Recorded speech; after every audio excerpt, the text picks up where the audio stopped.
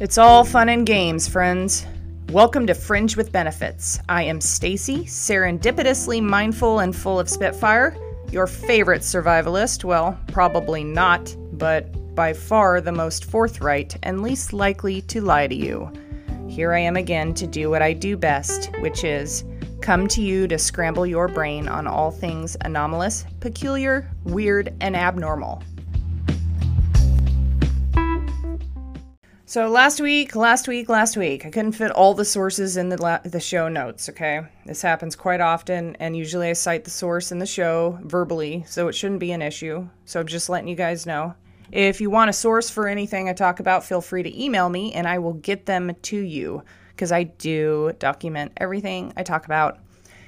I'm not so sure about the podcast sponsorship thing. We're going to have to see how this goes, so here's a little juicy tidbit. Honestly, I knew it would happen if I attempted to work with somebody, and it did. There were a few screw-ups, and that's another thing. These screw-ups is why episode 44 has some new surprise injected ads, which is awkward, right? There's someone that was taken aback by the content right out of the gate, and like I say to everyone, I'm not going to do this podcast for money. I'm not doing it so people will like me, and I don't do it for clout or followers. I'm here to bring you the weird, strange, and the extraordinary. I do this because I feel it's important. That if I see a situation is off, instead of annoying my family about my ponderings, I come here and I speak to my mic. It's a good, healthy thing. I have no idea if this episode's going to run any advertisements yet or not. I'm open to it. If not, I'm cool with that too. Although, if one day we do find a good sponsor who is willing to be represented by this quirky and idiosyncratic podcast, they will deserve the support, all the love, and the utmost respect. So we're just going to have to see what happens with this one. There might be some ads in here, but I'm going to say this, that usually people that run ads on their page, they've got to accommodate the sponsor. So everybody keep that in mind. I took a week off. I spent last weekend at Squatch Fest in Longview, Washington. So it was badass. It was an excellent event. It was super personal and a great opportunity to hobnob with some of the leaders of cryptozoology. I didn't get to talk to everyone I wanted to, but I did get to meet Bob Gimlin from the famous Patterson-Gimlin film from Bluff Creek, California. In addition to that legend, I met author, filmmaker, and researcher Russell Accord from Expedition Bigfoot, and David Pauletti's researcher and author of the Missing 411 series and the Hoopa Project. There were several others who I was very grateful to have met, and I hope to meet up with them again someday. Hopefully some of them are listening to this podcast. All in all, it was an awesome weekend, and I was inspired even more to seek out the truth about the Sasquatch people. I really love bringing up Bigfoot with complete strangers. This is something, it is like a social experiment that I practice very, very often. It really assesses where they are on the subject. Early on in this podcast, I told a story of mentioning it in front of a coworker when I worked for Fish and Game. And I asked if he believed that Bigfoot exists, and with a very bad attitude, he scoffed and said it was an impossibility, and he kind of laughed at me and kind of ridiculed me in a way. And just this week, I had the same exact experience. Well, almost. I didn't know this person. It was a total stranger. And I spoke with a guy who has a house in Copalis Beach.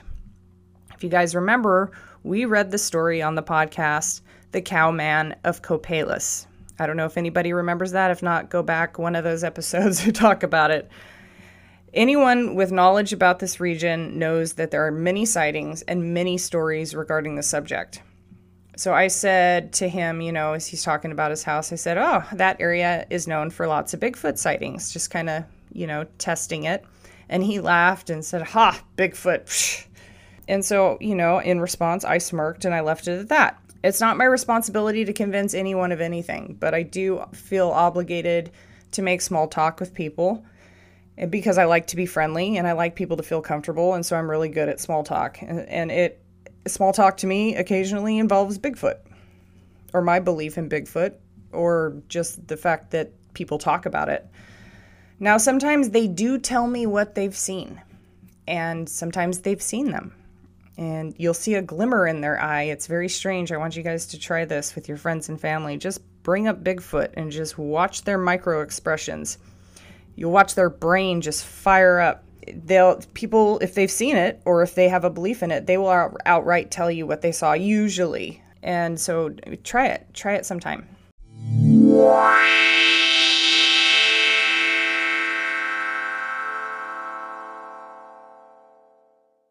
Okay, Stacy Social's been really crazy, and I'm not really sure what's going on with my social media, because sometimes I'll be shown things, and then, reading those articles about them kind of manipulating what you're seeing to get an emotional response, I kind of feel like I'm a victim of a psyop or something while I'm looking at my social media. But I'm trying to pull the good out of it, and I'm trying to inform myself and at the same time have a good time and communicate with people in a healthy, productive way. So I'm trying to do that.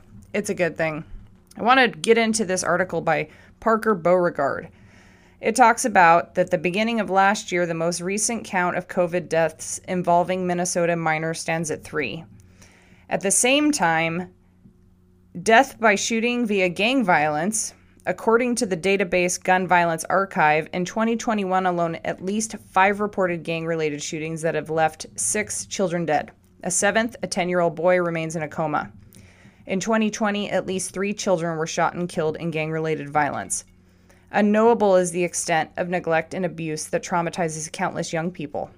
BLM has not commented on any of these.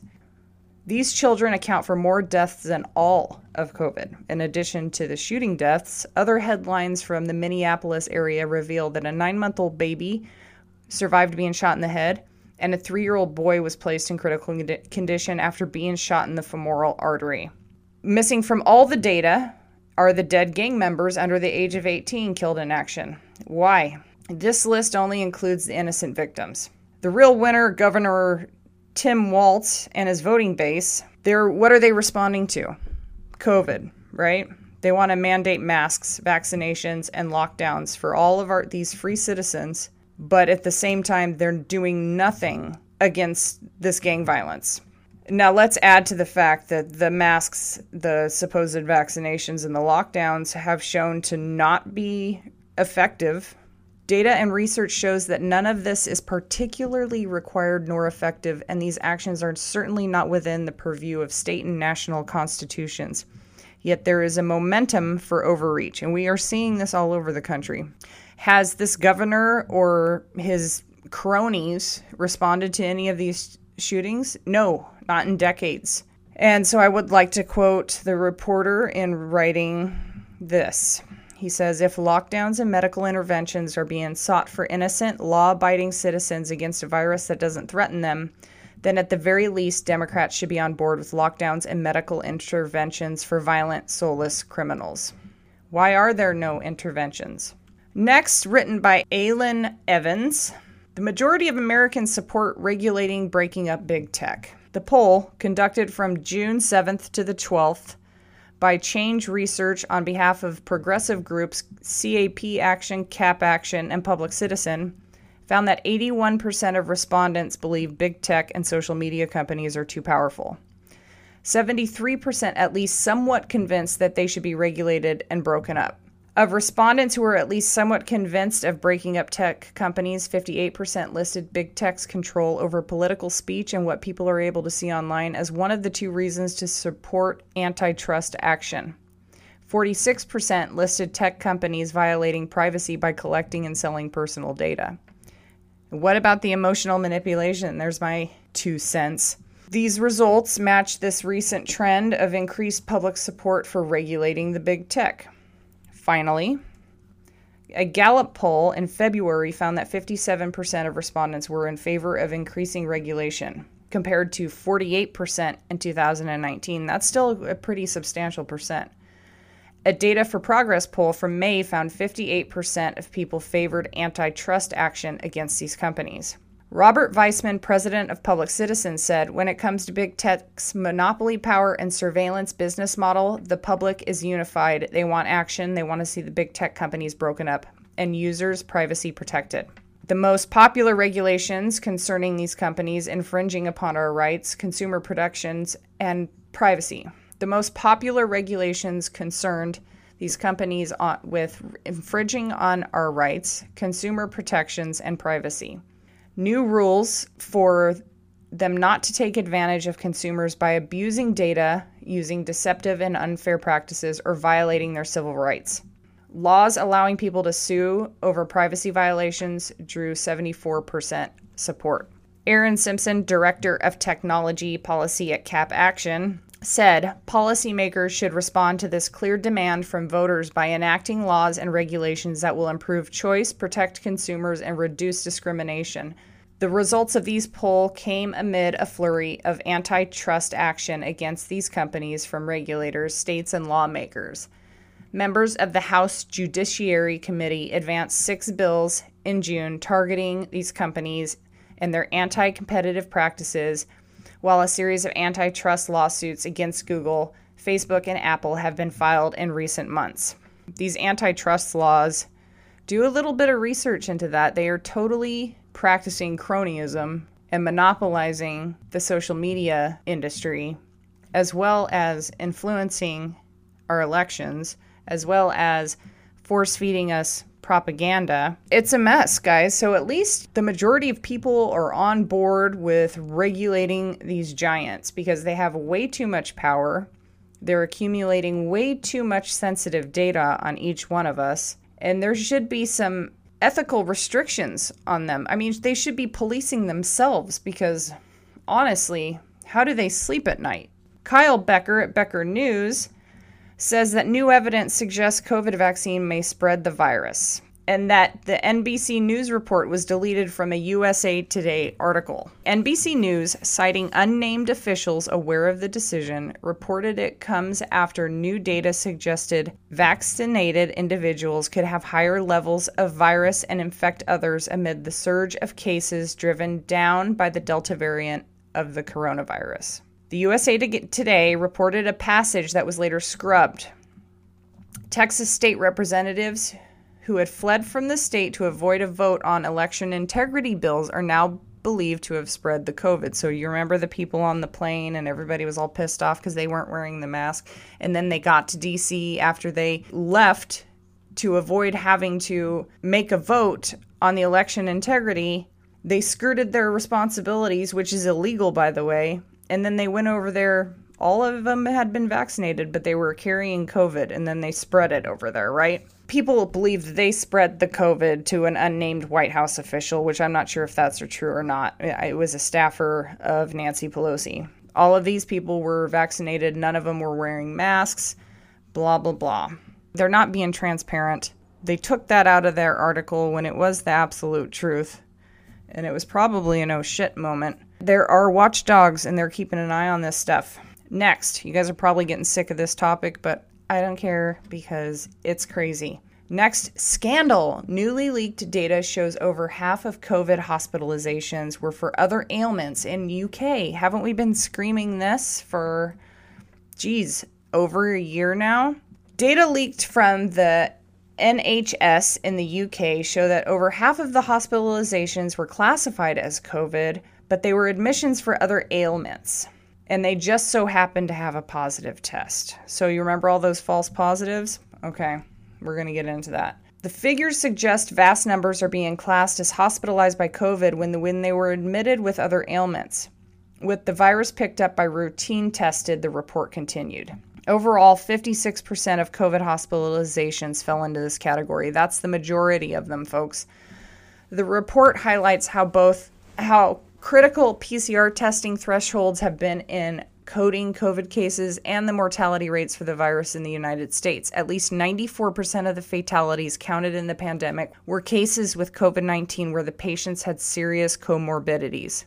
WHO, Center for Disease Control, and state health bodies lowered the threshold for PCR testing in the United States in early 2021. The lowered PCR test sensitivity would render a more accurate coding of a true COVID case, rather than merely the presence of viral material, whether alive or dead. They were driving up the numbers all year. The data is wrong. We cannot use that data. It's bad data. Let's get off of this subject for a little bit and talk about this crazy report about this time traveler claiming humans are going to get superpowers this year. There's this guy on TikTok who's been posting since February. His name is Javier, sorry. He's been posting these videos with his account at Unicoso. Okay, I'm not going to spell this out. Article is linked in the show notes. It's basically, his name translates to lone survivor, I think, in Spanish. He claims he's a time traveler who's woken up in the year 2027. He's been posting updates about being in 2027, showing how there are no humans in his location, which is believed to be Spain. Now, Javier has posted a new update saying, many of you still don't believe I'm a real time traveler, so remember these 5 dates. The video goes on to predict the following. NASA finds a mirrored Earth opposite gravity physics in motion on August 3rd, 2021. Well, it's past the 3rd now, and I have not. So even if NASA did find a mirrored Earth, you think they're going to tell us all that? I don't know. We don't know. We don't have any transparency with our leadership. So I'm not sure if that happened or not, but they're saying he said it was going to. He says on September 14th of 2021, there's going to be a Category 6 hurricane that will hit South Carolina and will be the worst in history. 8 humans will receive superpowers from extreme energy of the sun on October 20th, 2021. 3 teenagers will find a T-Rex egg and a device to open a portal to an alternate universe on December 14th, 2021. And last but not least, Atlantis is found in the Atlantic Ocean and is housing human fish life on, get this, 2/2/22, February 2nd, 2022. I don't know, guys. It would be interesting if it did happen. The article says, as always with these type of videos, take the claims with a grain of salt as there are no scientific evidence to back up any of Javier's predictions. I thought that was a fun article. So good on that TikToker for being creative and fun. Either that or he's really a time traveler and being completely honest.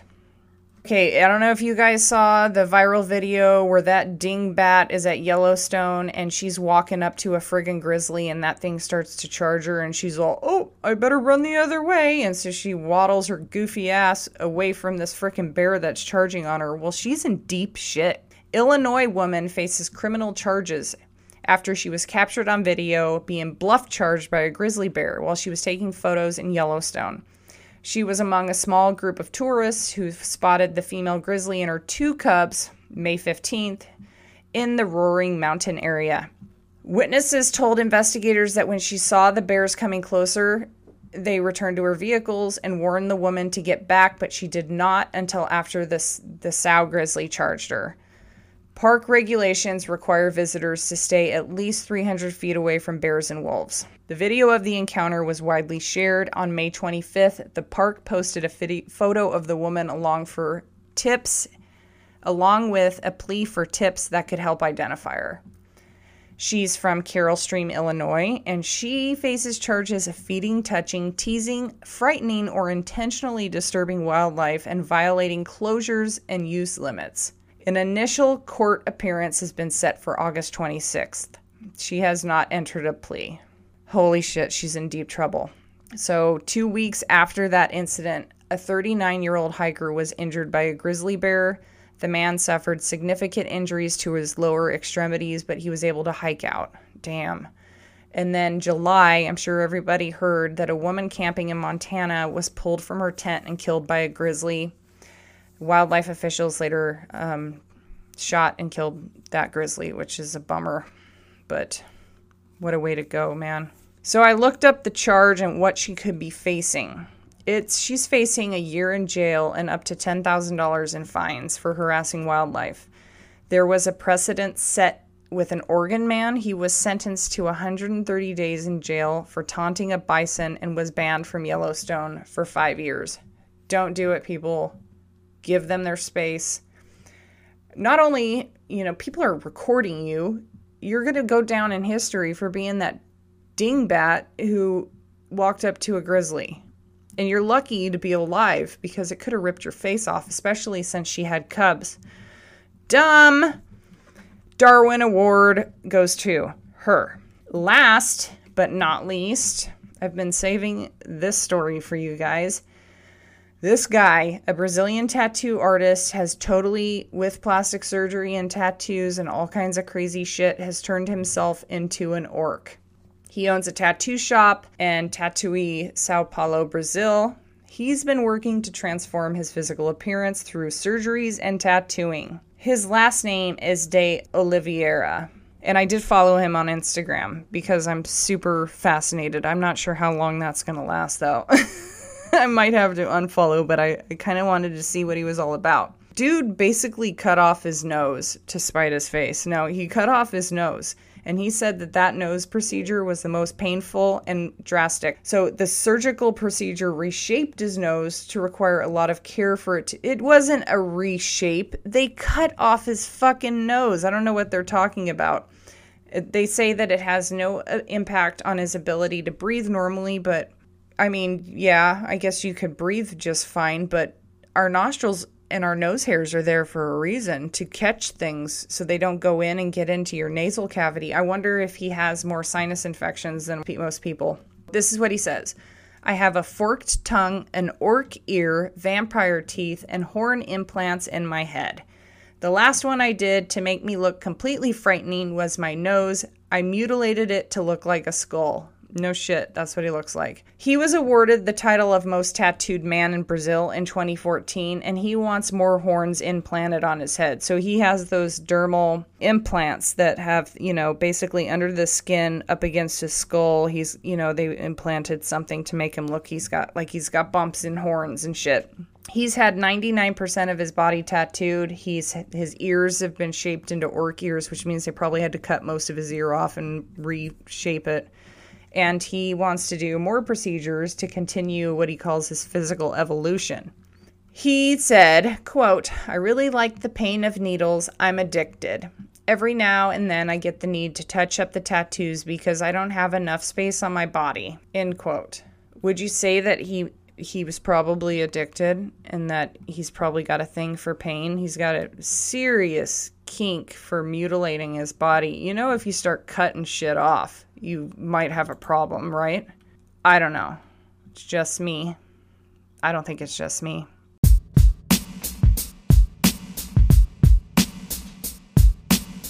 The business is a very important part of the show because that's where you're going to find me. So just sit through it. Contact me on the social medias. Fringe with Benefits has a Patreon now. It's linked below. I'm still trying to figure out how to use it. There's content up there. I would appreciate some interaction. I would love to, like I've said before, create more gated content for the people that appreciate what I have to offer. If we get locked down again, I'll have no choice but to work on that for you all, but let's hope that doesn't happen. Not the Bee. Badass platform. Golden_Valkyrie. I love it over there. It's paid for by the users, which means you get more privacy and less censorship. Instagram is Golden Valkyrie with the underscores, whatever. You'll find me if you really, really want to. It's very PG-13. Keep it clean and neutral. Very much unlike here. Rumble and BitChute is Golden Valkyrie. These platforms are great. I want to inform everyone that if you're looking for censored or restricted videos, this is where you're going to find them. Inward Survival has its own website at inwardsurvival.com. Please join the mailing list so I'll have your email for any new stuff I put out. I'd like to keep in touch, and that's the way I can keep the stream of communication open for sure. As far as Big Brother and the Thought Police forum, go follow the Fringe with Benefits Facebook page. While you are there, go find Inward Survival's Facebook page. Stay up to date about health and wellness. For Naked and Afraid stuff and about my life, go visit my Facebook fan page at Stacey Lee Osorio. Be sure to support the show's Twitter page at Stacey Fringe. YouTube is at Golden Valkyrification. You can find me on Parler, Parlay, Gab, Minds. You can find me on MeWe. Go subscribe to the Fringe with Benefits Telegram channel. The information is flowing over there. And I'm going to say it again. Visit inwardsurvival.com for more information about that. If you listen on Apple Podcasts, go give me a rating and review. 5 stars would be bitchin'. The more reviews, the more it's suggested. Share the show, but be mindful of the disclaimer. The disclaimer. I'm not for everybody, and some may be offended by my opinions and chosen content. Be mindful. Let's all be considerate of each other's opinions, especially regarding topics regarding current events. Go visit Fringe with Benefits Anchor homepage, linked below. Click the support the show button. We have a new subscriber, and I want to shout out Billy. She's a badass, a beautiful lady who is an incredible hair artist and a savvy businesswoman. Thank you again to our subscribers. I'm super appreciative. Remember, if you support the show, you support Inward Survival. Oh, thank you. Mailbag this week. Send me your mail. fringewithbenefits@protonmail.com. Do I need to say it anymore? I know we've got more listeners. I see you guys out there. Send me your fucking scary stories right now. Okay, that's all I had to say. This week, I like these survivor stories. I'm going to share with you a survivor story. This survivor is of domestic violence. Anybody who knows me knows that this is a very important topic to me, and I am an advocate for survivors of domestic violence. Maybe someday I'll share a story, maybe not. I don't really know who listens to this, but if there's anybody who's out there looking for some inspiration regarding domestic violence and that topic, I'm your gal because I've been through it more than once. Okay, this one is called I Am a Survivor by R. So basically anonymous.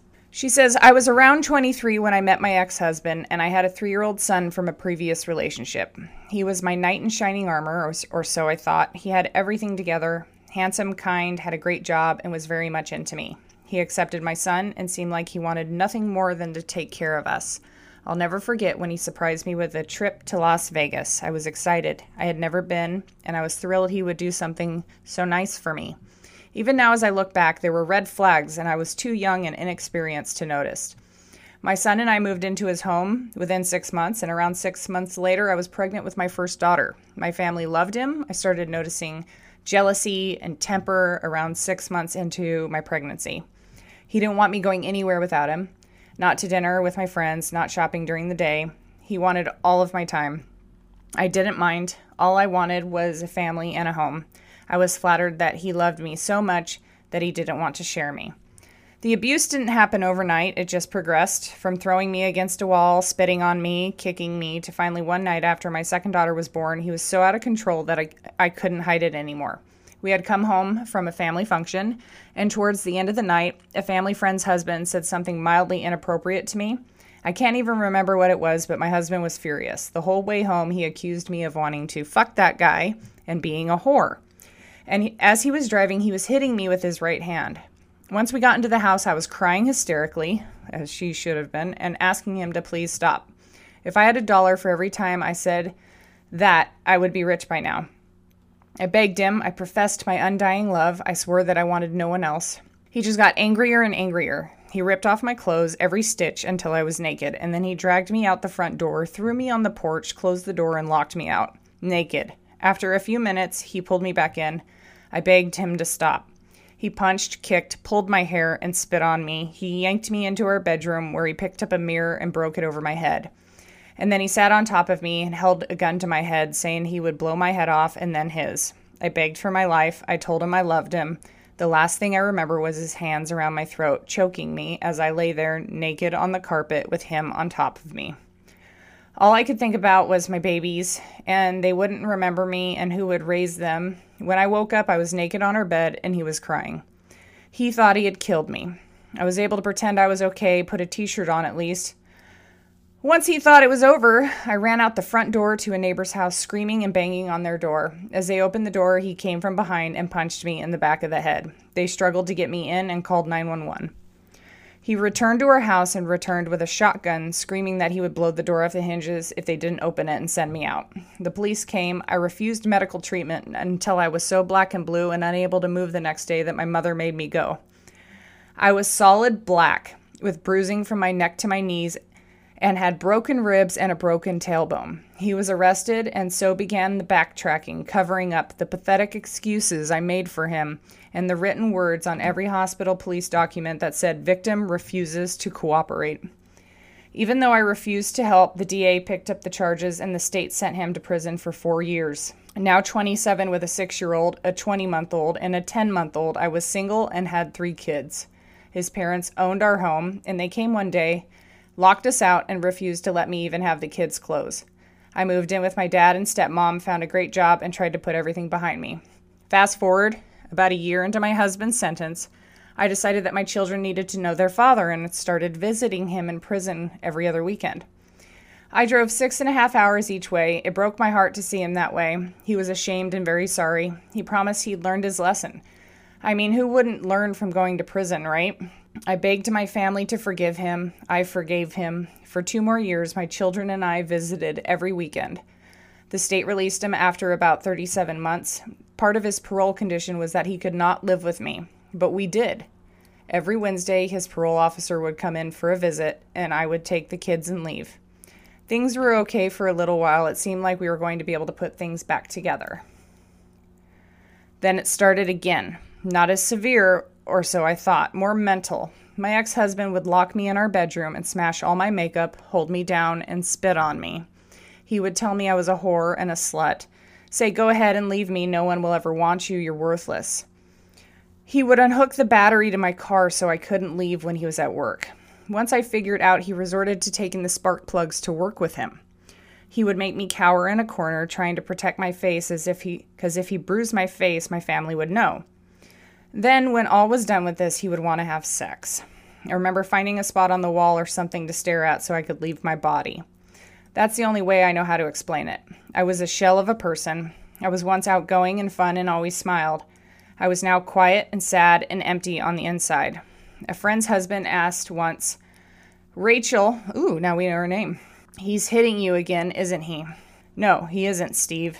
He just pulls my hair every once in a while. Don't tell me you've never done that to your wife. Which was a total lie. He did much more than pulling my hair. I will never forget the look of the horror on his face, and then he calmly answered, No, I have never pulled my wife's hair, ever. I would never want to hurt her. I think this is the first time that I realized that this wasn't normal, and honestly and truly was shocked.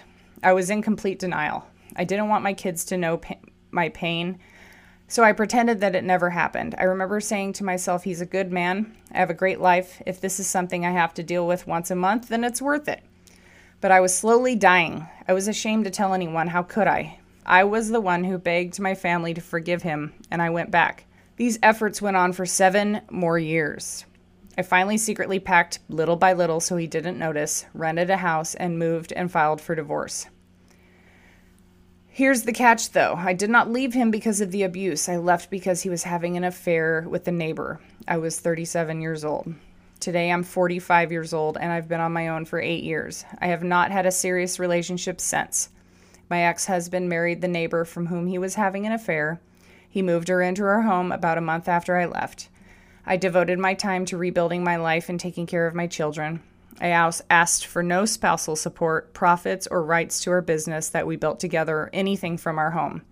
I wanted my car and I wanted out. 15 years and I walked with a small U-Haul. I didn't care. We split custody of the children.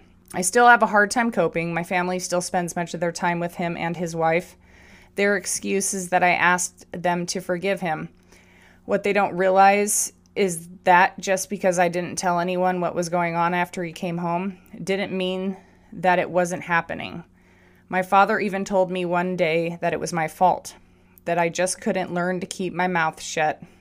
Until recently, I partly believed him it was my fault. I struggle not every day, but some days. Some days I see myself as a warrior with the strength of an army. Other days I see myself as weak. It's all self-talk. If I think about all that I've been through, I cry. I'm angry sometimes. I have a hard time having a relationship with men. Some days I feel like there's something wrong with me, and other days I feel like $1,000,000. Sometimes I feel like the victim, and other days I feel like a survivor. The hardest part is my self-esteem. I have to work on that daily. And when I say daily, I mean every single minute of every single day. He took that from me. He obliterated it. Yes, I know that was a tactic to keep me there. But the mind is a tricky thing. I don't have much of a relationship with my family. I don't want him to be a part of my life. As long as he's a part of theirs, I can't be there. So he took that from me too. He is a constant reminder I want no part of that. There is hope, though. My children are now all over 18 and are great. I got out in time. I run a successful business. I have my own little home, and I have wonderful friends. I would like to have a relationship with a man someday. It will take someone special and patient to understand me. I have my ups and my downs. I'm terrified of getting close to a man, but I want to. I want to know what a healthy relationship is. I want to feel like I have someone in my corner that will never betray me. I am hopeful. And for the most part, I am happy. I am proud of all that I've overcome. I will keep reaching for the stars. I will daydream of having a good man, and I will tell myself daily that I'm not a victim. I am a survivor.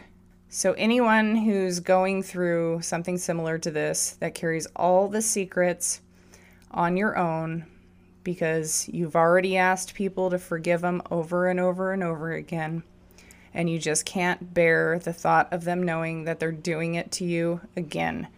Remember, you are not alone, and it'll get better, but we all have to take those steps to see to it that it gets better. Because those children, even though they're over 18 and great, there is still damage done there. And I can profess to that in my own personal life with my kids. So good on her, great story, and hopefully it will wake somebody up or make someone go within themselves to have healthier and more loving relationships, because you deserve it. The topic this week is something I typically will not talk about. I'm talking about it this time because I kind of have a little story to tell about it. So we're going to go over it. We're going to talk about Zozo. Have you heard of Zozo? Okay, here we go. Do you know Zozo? Those were the words from Jack. Jack is a young man I met on the docks in Tokeland, Washington. He's a kid. He's in a wheelchair. He has some very serious spinal issues from a condition he developed while he was in utero. He is a stronger person than I'd say about 99% of the people I've met my whole life. The arduous path given to this sweet boy isn't one that any person could trek without crying and potentially giving in. So this kid's awesome. His mom and sister and him are going to be impossible to forget. They approached me on the docks. He wanted to know about Bigfoot, and I worked for Fish and Wildlife, and so he wanted to talk to somebody about Bigfoot and get as much information as he possibly could. And I was super excited to talk about Bigfoot, obviously, and I'm glad he found me instead of maybe one of my other coworkers, the not so fun ones that would probably crush his soul and tell him there's no Bigfoot and why there's no Bigfoot. You know what I mean? And so when he asked me if I knew about Bigfoot, I was thrilled. He asked me those words, do you know Zozo? And this is the most weirdest, surreal experience I've ever had in an interaction with another human being, because it was almost like he had some sort of knowledge. He definitely had some serious knowledge. And when he asked me if I knew this demon, the hair on my neck stood up, because of course I've heard of him. And I really dislike talking about demons, but for the sake of the show, we're going to discuss this one and explore the mythos surrounding demonic entities, in particular Zozo. Okay, according to Ranker.com and the Zozo facts, Zozo was a Ouija board, or is a Ouija board demon. And he's been circling around for about as long as the Ouija board itself. That's what they say. Some people believe Zozo to be a demon, a tulpa, a mischievous ghost trying to scare the living, or a product of the ideomotor effect. Regardless of his true identity, there's so many stories surrounding encounters, and it's become so widespread that it's this crazy, weird thing. Several people claim to have been possessed by him, and the experiences they describe are nightmarish. Paranormal researcher Darren Evans, we'll talk more about him later, recounts having a nervous breakdown when Zozo stalked and tormented his daughter until she had to be admitted to the hospital. According to one witness, Zozo first asked a series of questions about players' families through the spirit board before mysteriously extinguishing a candle and going on to cause a streak of nasty luck for the witness and her friend. Another person claimed to have contacted him through a spirit board, spent some time with the friend talking to the spirit, until her friend began experiencing strange symptoms that started with a headache, culminated with her inexplicable disappearance from the house in the middle of the night. The first recorded account of a supernatural encounter with this thing dates far back before Darren Evan reports his encounter. In the last published edition of Le Dictionnaire Infernal, the same book that contains the symbol that Evans claimed to be a representation of Zozo's name, the author documented a case of demonic possession that took place in the village of Tilly in 1816. This case concerned a girl who claimed to be possessed by 3 demons. Their names were, which we shouldn't even do this, but we're going to, Mimi, Crapule, and Zozo. According to another theory, Zozo is another name for the Mesopotamian demon Pazuzu. If Zozo is really a nickname for Pazuzu, this creature has been terrorizing occultists and party game enthusiasts for at least 2,700 years, people. This thing's MO is to introduce itself to an unexpecting Ouija board user, interact with them for a little while, and then began to spread its influence over their lives.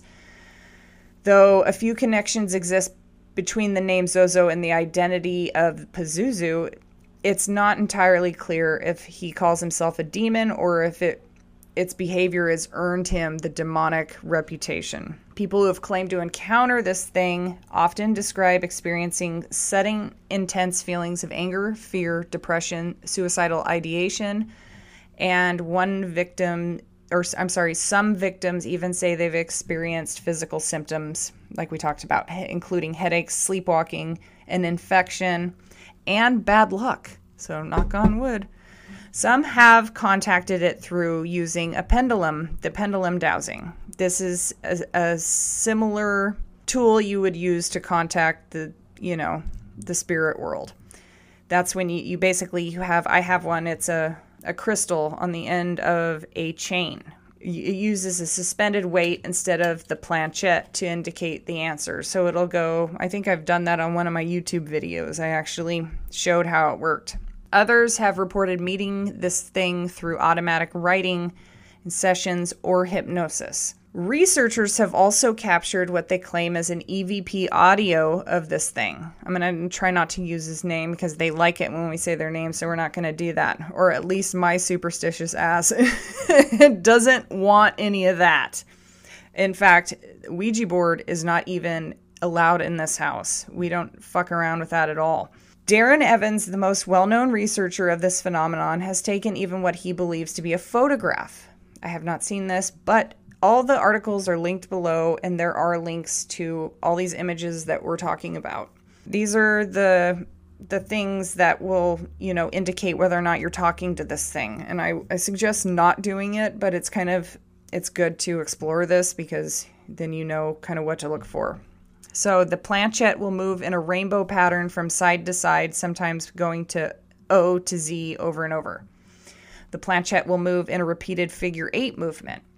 The planchette will spell out any version of his name. Watch out for these other names, Z-A-Z-A or Mama. That's interesting. Also, you might see what looks like shadows moving around the area where you're playing. And you and whoever you're playing with will start to feel scared, uneasy, or upset. And I have to admit that while I was researching this, I started to feel very scared, very uneasy, and kind of sick to my stomach. Definitely not the best. I'm definitely going to need to really do some sort of cleanse after even talking about this because it's weird. And I suggest you do the same thing after listening to this. But you all must know that we surmount their power. So just remember that. The easiest way to avoid forming an unwanted connection with this thing is to stop communicating with it. When you use a spirit board, put it away. Use it somewhere besides the place where you believe you've run into this thing. Cleanse your home, and you just starve off negative influence, and you regain some peace of mind and power. If you're a spiritual person, go ahead and give your place a cleanse, just like I said, using sage or holy water. If you're dealing with bad luck, health, your best bet is to make sure you take care of yourself. And remember, what goes down will come up again. Do not ignore your physical or mental health, whether it's creepy spirits or garden variety health problems. You have to remember that if you think you're really really encountering a demonic spirit, you might want to research someone who might be able to help you with an exorcism. Darren Evans, this researcher, he describes encountering this thing through the Ouija board with using a symbol etched into it that could be read as this thing's name. The symbol is almost identical to the symbol that Jimmy Page put on the inner sleeve of the fourth Led Zeppelin album. If you guys know anything about Jimmy Page, he actually bought Aleister Crowley's estate on Loch Ness. So look into that. So it's really strange that he has this name on his album and bought Aleister Crowley's pad. Very, very weird. It says, while it's not possible that Page took the graphic design advice from a demon, it's more likely he adapted the symbol from the Le Dictionnaire Infernal, the encyclopedia written in 1818 about demons. This book lists the symbol as a protective sigil, which is interesting. It's not supposed to be a demonic one. It's supposed to be a protective sigil. I don't know if anybody wants to dig into that a little bit more, but I'm not sure. So this thing talks about taking a minute to set up some ground rules when you are using a Ouija board, and you lay down these rules for whoever or whatever you're going to encounter. If these things exist, they will think twice about trying to intimidate you if you're willing to take control of the situation. Make sure you dedicate a few minutes before your session to state firmly you're not interested in talking to anyone who wants to scare or control you, and if they try, you're going to tell them goodbye. Next, we're going to go to an article from mysteriousuniverse.org about some stories, okay? A poster on a forum called April O from the U.S. claims she had some friends over for a party in 2012. They all thought it would be fun to play Ouija, something she'd done on many occasions without ever having any negative or paranormal experience, but this time was different. They all sat down, they were giggling, telling scary stories. None of them were aware of about what was about to happen. It started when they seemed to have contacted something when they spelled out what they were speaking in the planchette that began to spell out Z-O-Z-O. And when asked what they wanted, it cryptically said, "I want her," and indicated one of her friends. She said that the events would unfold like this, quote, "The cursor returned to moving from the Z to the O yet again, and I was getting annoyed with this because it wouldn't tell me why it wanted my friend. It just spelled out, 'I want her,' repeatedly. My friend, the one the demon wanted, stupidly called him a pussy, I think, because it's blocked out. And it says the board spelled out death, and that's when things got bad. I got angry and told her not to provoke him because he was capable of bad things, and I sure as hell didn't want anything happening to my friends. The other friend just sat there freaked out, not speaking the entire time. We continued to ask it questions, which I don't recall.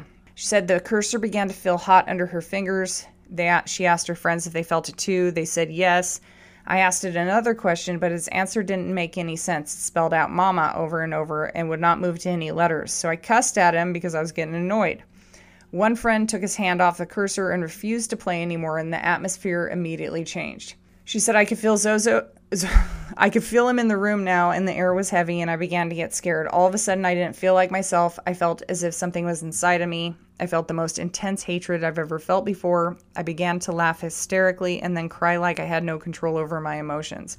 My mood then turned to hatred again, and I turned to look at my friend, the one the demon wanted, and with the most evil smile. I felt it inside. It wasn't me smiling, it was this demon. We all stopped playing the board after that, but the heavy feeling in the air and the presence remained. I feared for my friend's safety that night, but fortunately none of them experienced anything after leaving. My advice, do not mess with the Ouija board. Another account comes from Evan's site and concerns a frightened witness who says that he'd been contacted by what he first thought was the spirit of a little boy. What it would turn out to be is anything but. He said there was a spirit that claimed to be that of a little boy. We also talked to a few other spirits on the board until one time the spirit came across and said his name was Oz. I figured initials because I don't recall any spirits leaving their names, just initials. Anyways, he was no fun and just plain mean. Every time we would try to talk to one of the friendly spirits, he came back on like it was much stronger than the others. And when you would ask a question, he got angry. The eye would move frantically in a figure 8. He was just mean. Well, one night we got pretty trashed and asked some real mean things, and he acted mean back. It was funny at first, but then it got serious in a hurry. We started arguing with one another because some were getting spooked, and then we came to our senses and said, let's get rid of this darn thing. We threw it away, and nothing strange happened afterwards. Not sure I believe in them or if they really even work, but it was a freaky experience. Although I talked a lot of smack that night, I was sort of fearful for a few days. I can't remember to this day what this thing said. Heck, it's been 20 years ago, but it wasn't good at all.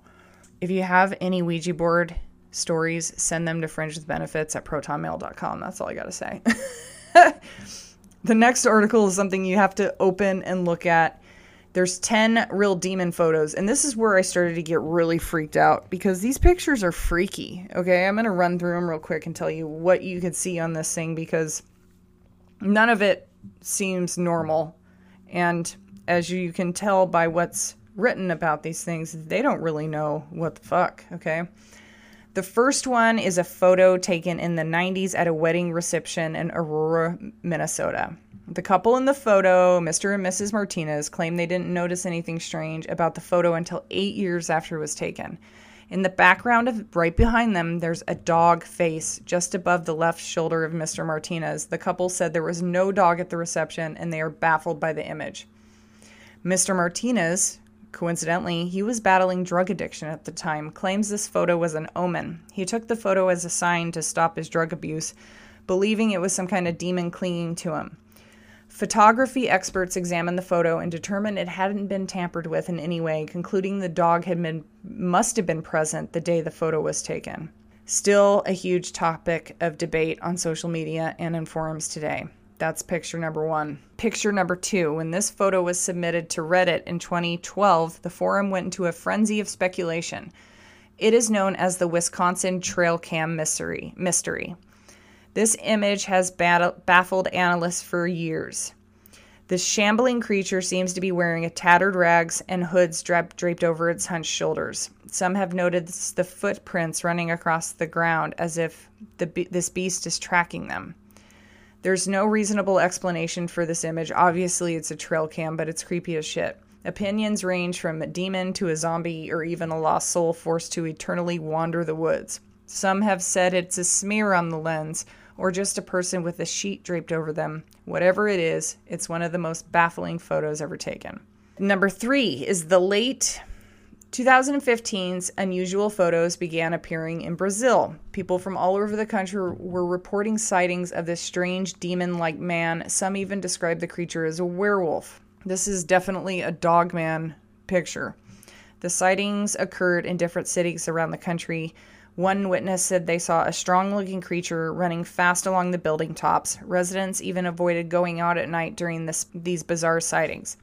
The photo on the right was captured by a young girl who was out with her father. They said they couldn't get a video of the creature as they were too scared. The photo appears to show a figure with bent legs, similar to a goat, and a strong upper torso. The other photo, which is to the left, shows a humanoid creature with pointy ears, a hunched back, and giant arms. You gotta see the one on the right that looks like with the backwards legs because it's bizarre. And I've seen this picture before, but now that I know kind of what the source is, it's even scarier, really. The fourth picture, there's 2 young boys taking a selfie. They caught something in the photo. This one is one I kind of think is hoax, but in the bottom right-hand corner, there's a little girl or a demonic-looking doll staring at the camera. It has long black hair and a gaunt, twisted face. It's hard to verify this one as there is next to no information available. It's probably been staged or photoshopped, but it's pretty freaky. I'm not really sure this one's super legit, but the other 3, or at least the other 2, even the third one, guys, honestly, the 5th one, okay, there's a woman who took an innocent selfie. It was uploaded to Imgur in 2016 with a caption that says, "Please tell me that's your shy daughter." This sinister photo whipped paranormal enthusiasts into a frenzy. Behind the woman's left shoulder is a demonic face with glowing eyes and a slight grin. The 2 skin tones don't match, but the look in the eye of the second figure is really off-putting. Weird. Then there's number 6. This photo was shared to Facebook in January 2017. Of course, the internet was like, what?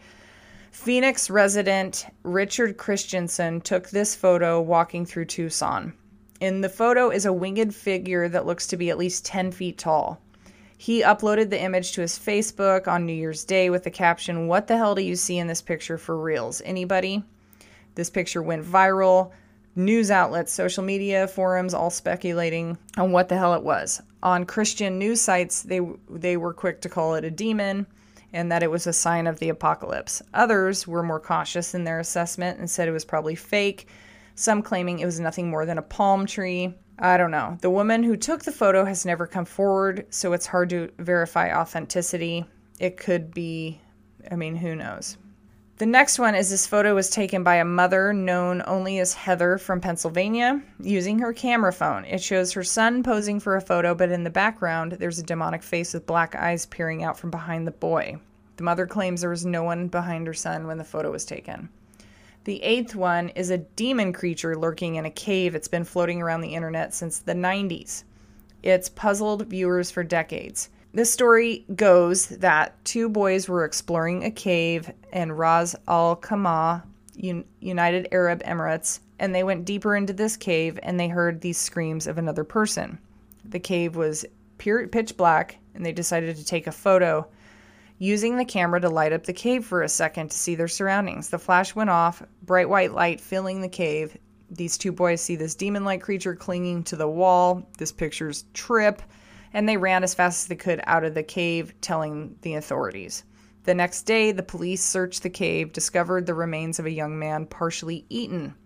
The following week, the 2 boys returned to England. They contacted the local newspaper, the Bournemouth Advertiser, and told them of their ordeal. The journalist running the story checked the roll of film, discovered this image, and just like the boys described, there was a small demon creature clinging to the wall. The article attracted international attention, and this photo is infamous. Experts claim this photo is a hoax, saying the creature is nothing more than a statue placed in the cave to spook tourists. Others believe it to be genuine, citing evidence of demons that live among us in caves and shadows, lurking closer than you might think. What do you think? Number 9 is 2014. 2 young UK women took a Halloween selfie that would haunt them forever. This one's a trip. They uploaded it to Snapchat. Kaylee Atkinson rang her friend Victoria Greaves and told her to take a closer look at the photo they had taken earlier. The background is a demonic face looking straight into the camera with a strange pale complexion and an eerie grin. It scared these girls so much they immediately deleted the image from their phones. The girls were certain there was no one behind them when the photo was taken. And then the last one. This one's been doing social media rounds since 2014. It's hard to verify the source. It's been shared so many times, it's become a creepypasta.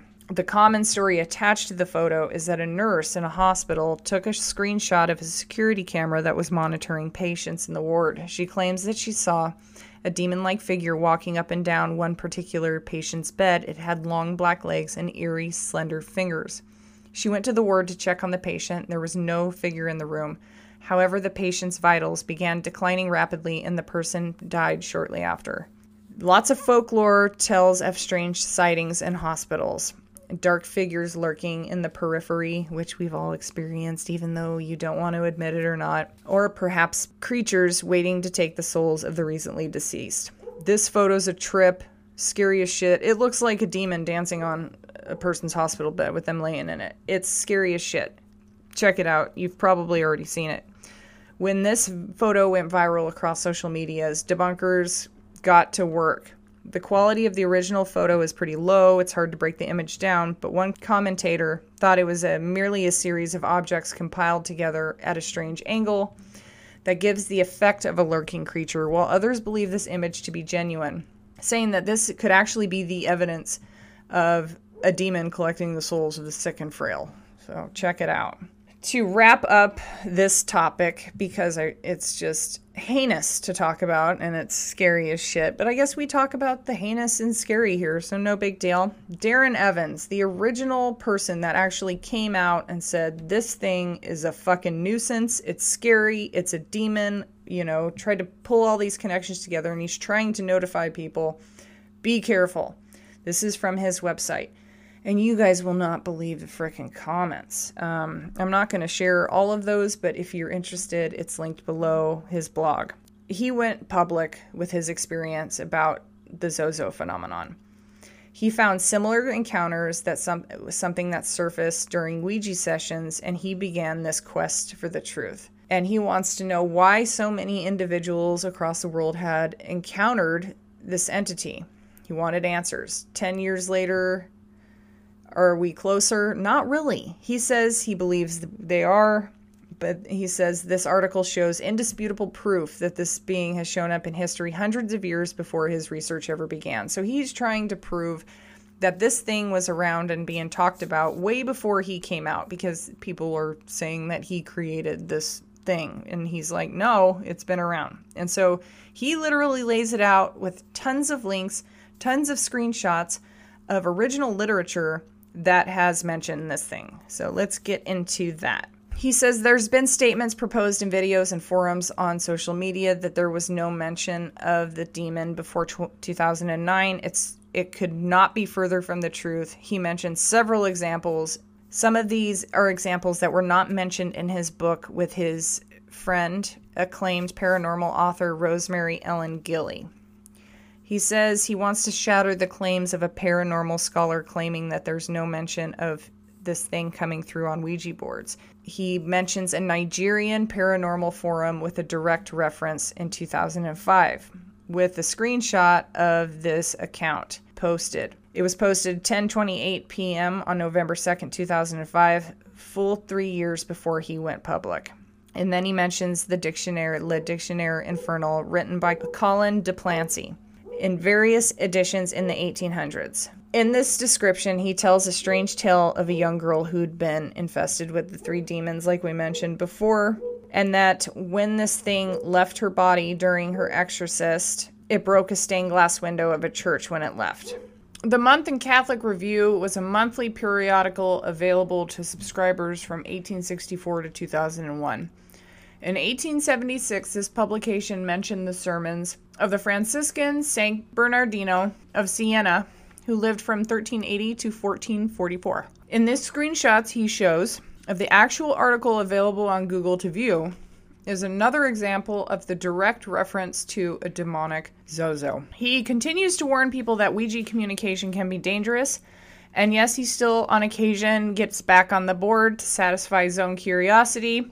He doesn't ever use it around children or in his own home, and he will from time to time use the Ouija during paranormal investigations. He's been using them on and off for the past 30 years, and despite what the Ouija proponents say, there's a danger involved regardless of an internal or external origin of communication. Just to satisfy your curiosity, you got to check out the comments. They're saying they're experiencing stuff, and you guys need to decide for yourselves. And keep the conversations about these entities minimal and heed the warnings about Ouija. Please. That's what I got for you. Isn't it weird that kid came up to me and asked me if I knew about that? Considering, it's been a topic of conversation in my life for many, many years. And my partner's, because he experienced some things when he was a kid surrounding the Ouija board and a house he used to live in when he was younger. Lots of really strange stuff. Guest spot is going to be a gun manufacturer or a gun dealer. I'm not sure. I don't remember where I got this, but it was an email in my inbox, and they are asking for their people. It says, we're going to need a lot of help here. With throttling this and censorship, it's hard to get the word out, so please share. Above all, call and email the people at Como Radio. We ran a series of commercials called Man on the Street, where the announcer interviews real people and asks them why they buy, own, and carry firearms. Each had their own reasons, but the answers were primarily for self-defense in light of the recent increases in violent crimes and the cutbacks in law enforcement. A few disgruntled non-gun people called the station and complained, and now the station will not run our spots. Enough is enough. We need to cancel the cancel culture. I'm for this, and here I am. Call and email to show your support for the First and Second Amendments and our gun shows. Remind them that gun owners carry significant economic clout, and we are prepared to boycott their station and advertisers. Our voice should be heard. Below, you can link to email the general manager, but his email is gcgreenberg, BERG, at seattleradio.com. Advertising is cgouge, like gouge out your eyes, at seattleradio.com. Their main phone number is 206-404-4000. The station manager is 206-404-3187. The radio listener line is 206-421-1000. Act today, tomorrow, next week. Forward to your friends. Our voice will not be silenced. Thank you from all of us here at Big Top Promotions. I got your back, Big Top Promotions.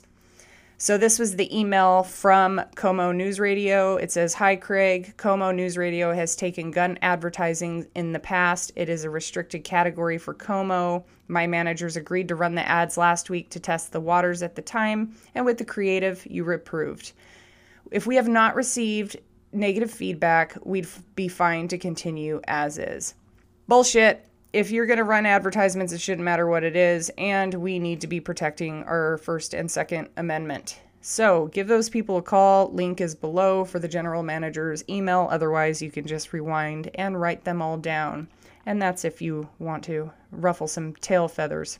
Also, a quick shout out to Mad Dad to the Bone. He's been putting some great content out there. He's just a dude in Canada who's standing up to the insane mandates and the crazy stuff that's going on. He's got a Telegram channel, but you can find him on Instagram. Below is linked his Instagram. Go give him a follow. Inward Survival School of Magic this week, I think, is a really important topic. It's about anxiety and what to do about it and the things that you can do to help battle the anxiousness that you feel. I know anxiety is a huge issue for a lot of people, and they use pharmaceuticals to keep it down. They've got to do all kinds of things. Sometimes they can't control it. I know people that haven't been able to control their anxiety, and it's awful and it's scary for people. So we're going to talk about what you can do about it. Certain exercises that you can do. Let's get into, the definition. It's anxiety is experiencing fear, worry, apprehension. It can be mild and infrequent, and it can be strong and super persistent. And each experience each person has, it totally varies. You can have feelings of nervousness, worry, fear, panic, doom, fixating on events from the past or things in the future, expecting worst case scenario, being irritable and agitated, not unable to concentrate, you can't sleep, you can't regulate emotion, you withdraw from people around you that might be good relationships and be good for you. We cannot stay in the present moment. Sometimes people have panic attack, and the stress associated with anxiety can initiate the fight or flight response, which causes all kinds of problems and can trigger us in all different kinds of ways. Physically, anxiety can appear in symptoms such as digestive issues, your heart racing, sweating, dizzy, having to piss a lot, muscle tightness, like I said, lack of sleep, insomnia, trembling, shaking, not able to catch your breath, general discomfort throughout your body. There's a ton of different anxiety disorders, including generalized anxiety disorder, separation anxiety disorder, social anxiety disorder, and panic disorder. And it's really disruptive in people's lives. Using mindfulness can help us acquire the tools to be able to observe the true nature of our present moment and help us gain clarity that puts the anxiety in the back seat where it belongs. By embracing mindfulness, you can manage your anxiety in a healthy way. So how can it help us? It will reconnect us to the present moment. It will promote rest and healing. It retrains the brain. It regulates emotional response to stress. It shifts our self-perception. The mindset tips are to let go of our desire to achieve perfection, practicing non-judgment, and drawing our attention to the heart or the heart space. There are 9 different mindfulness exercises for anxiety that can provide us with beneficial tools and insights. Below is linked this entire article. I suggest you guys look into it if you're interested, because each thing links to a different mindfulness exercise or a guided meditation. So it's absolutely useful. I can't stress this enough. This is a great resource if you're trying to manage your anxiety. The first one is an emotional awareness meditation. There's an attached worksheet. The second one is an exercise in letting go of judgment. By naming or labeling the presence of this judgment that you're holding, you have greater say over the level of control that it has over you.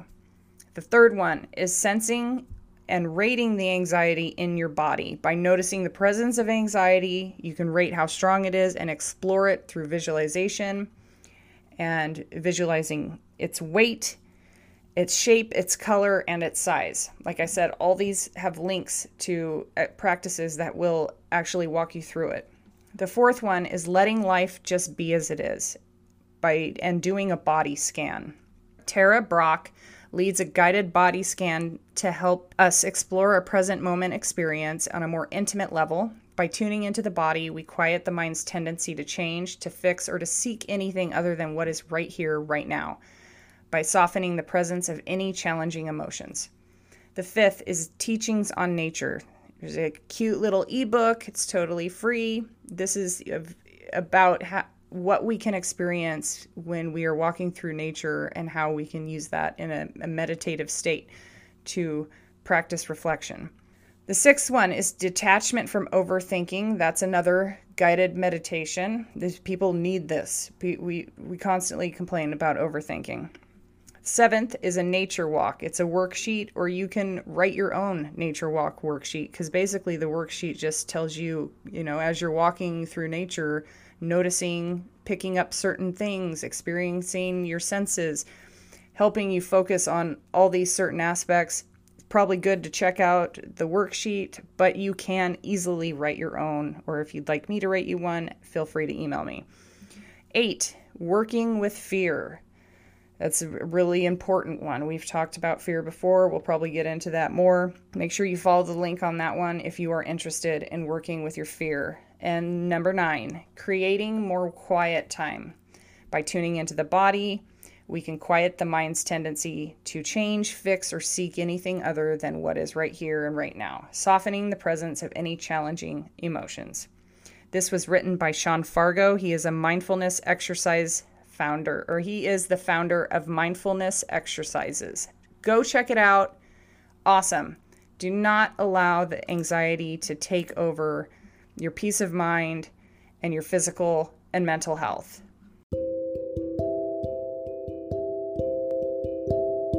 Our Stoic thought is from Epictetus. Any person capable of angering you becomes your master. When something happens, the only thing in your power is your attitude towards it. It is not the things that disturb us, but our interpretation of their significance. Things and people are not what we wish them to be, nor are they what they seem to be. They are what they are. And don't be concerned with other people's impressions of you. They are dazzled and deluded by appearances. Stick with your purpose. This alone will strengthen your will and give your life coherence. Have a great week, everybody. Thank you for joining me.